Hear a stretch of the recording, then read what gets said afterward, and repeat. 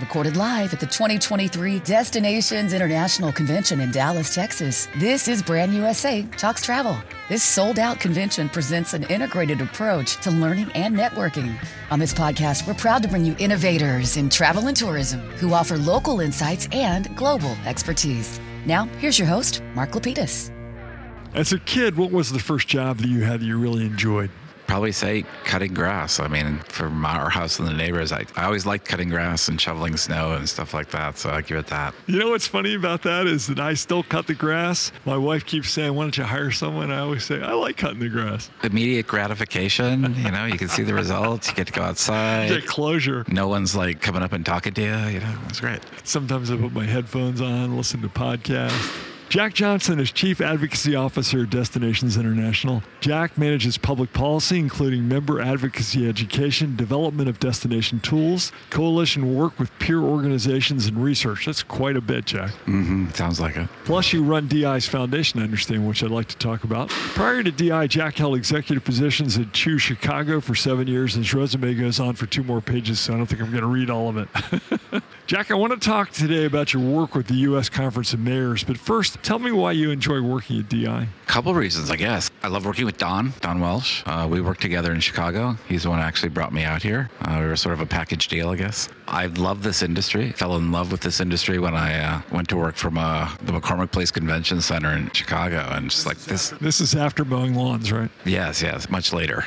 And, expected to do the political type of stuff because that's my background, but it was just fascinating industry. Just fell in love with it. So the ability to kind of take what I've learned from working at convention centers and working for tourist attractions and working at a destination organization like Choose Chicago, and then to take that and apply it to all the political stuff I know and then be able to kind of shape the future of the industry it's a cool job. It's nice having a job that has a lot of variety to it. But it definitely has a lot of variety in it. Yeah, and it's one of those things, I always say, find something you like and then you'll never work a day in your life. It's kind of that type of thing. A few years ago, you were named one of the 25 most influential people in the meetings industry. Did you have a mentor or somebody else special that got you into that segment? What's your advice to anyone who wants to specialize at working in MICE or meetings in general? I actually got that award for my work against travel boycotts and bans. Things like the California travel ban that's currently up against like 23 states, and the actions that reoccur and try to get meetings and events and sporting events and other aspects of our industry to not go places because of policies they're adopting or have adopted or bills that they've turned into law. I am adamantly against that approach. I think it's absolutely worthless. If you're not there, you can't affect change. And so at Destinations International, we're pushing this concept that instead of boycotting a destination, you should absolutely do the opposite, which is show up and make a difference. And then we're putting together a toolkit of all the things that you could do at a destination to make that change or to help that change. Kind of speaks to democracy at large, doesn't it? Yeah, it does. It does. And the key with democracy is, you've got to listen to other people's point of view. You got to meet them and you got to understand it. And then maybe you can argue or try to persuade each other or find some middle ground, but you can't do any of that if you're not meeting someone. Are you an attorney also? No, I'm not, but I have written laws. Because I started wanting to be a politician, elected official, got into politics when I was 12. How's that? Running for office in middle school? No, I was actually standing outside a grocery store handing out leaflets for a candidate. And figured I would go to law school because most politicians at that time were lawyers. And I just kind of realized I could be as influential, if not more influential, if I knew the system and understood the system and I could write well. I didn't need to spend all that money in a law degree. And I didn't really want to practice law. And 6 years of school is a long time when you're young, right? Jack, you were in a panel here at the convention that's called Community Shared Values Through a Global Lens. What was that about? In 2019, at our annual convention in St. Louis, I had the pleasure of being on stage and introducing the concept of being a community shared value. And the argument was basically that destination organizations had kind of lost their way and were now basically being known for putting heads in beds, which is basically being an agent for the hotels. What they needed to do is get back to their original mission, which is building community itself. I think one of the first destination organizations was called the Association for the Advancement of Milwaukee. They didn't even even mentioned the tourism industry, which is great. So this particular one was taking this philosophy of being a community shared value, which is where you're a community-facing organization. You may have visitors as your customers, but your actual stockholders, your shareholders, the people you are responsible to most are the residents. Everything we do is for the residents. It's creating jobs, it's creating economic activity, it's raising taxes that locals won't have to pay, but it's also about building a brand of the city that then helps attract investment and business. It helps places like colleges attract teachers and students, and any major employer is going to want that. And any community that really wants to continue to grow, or at least prosper, it doesn't have to grow in size, it can just prosper, to be able to have a diversified economy that allows people who want to stay there and work. They don't have to move away. That's what a destination organization is about. Heads and Beds is merely a means to an end. And the end is using tourism to achieve the goals of the community and to empower the community, but it also means involving the community. So I got a lot of credit for raising this concept. It's one of the cornerstones of Destinations International, but I'd like to point out that I'm not the only one out there that has been thinking about this approach, and there are examples all over the world. So the purpose of that session was to bring in 3 destination organizations from 3 different continents. We had Panama, we had Ireland, and then we had New Zealand, each speaking to how they have refocused their organizations, or in the process of it, engaging the community in the process of developing their strategies and their plans, turning the community into advocates for the tourism industry, the travel industry. And frankly, one of the best panels I ever worked on. There were a lot of really good examples that are applicable really across the globe. There may be a lot of differences in structure, and there are certainly differences maybe in priorities or whatever, but there is actually more commonality between destination organizations than there are differences. And I think anytime we can break out and bring some people from the outside that we don't normally hear from, it's a pretty good thing. So the first podcast that we did here from Destinations International was with Marsha Walden from Destination Canada, and she spoke to me about regenerative tourism, and it sounds related to this. It is. We've spent years talking about sustainability as trying to meet net zero and stop climate change, and really the solution to the changes that are happening is regenerative activities, particularly in the tourism field. And it just simply means that you want to use the resources you have wisely, and you want to leave them or replace them for the next generation that's there. So that means regenerating. Yeah, regenerating. Yeah. This is part of being a community shared value. You are a steward of the community. I mean, you have a fiduciary responsibility almost, because you actually are working for the community. So yeah, you have a responsibility to make sure that while tourism can help, you got to manage it a bit, and you want to be able to preserve all those things that makes your destination such a great place to visit. So I'd like to talk about your work with the U.S. Conference of Mayors, but before we do that, you probably should explain what the U.S. Conference of Mayors is. It's basically the trade association, I guess, or the leadership association for mayors of cities in the United States. There's a population, it's like 30,000 or more, I think. 30,000 mayors? 30,000 people or more. You have to represent a city of 30,000 or more. I was thinking 30,000 is a lot of mayors.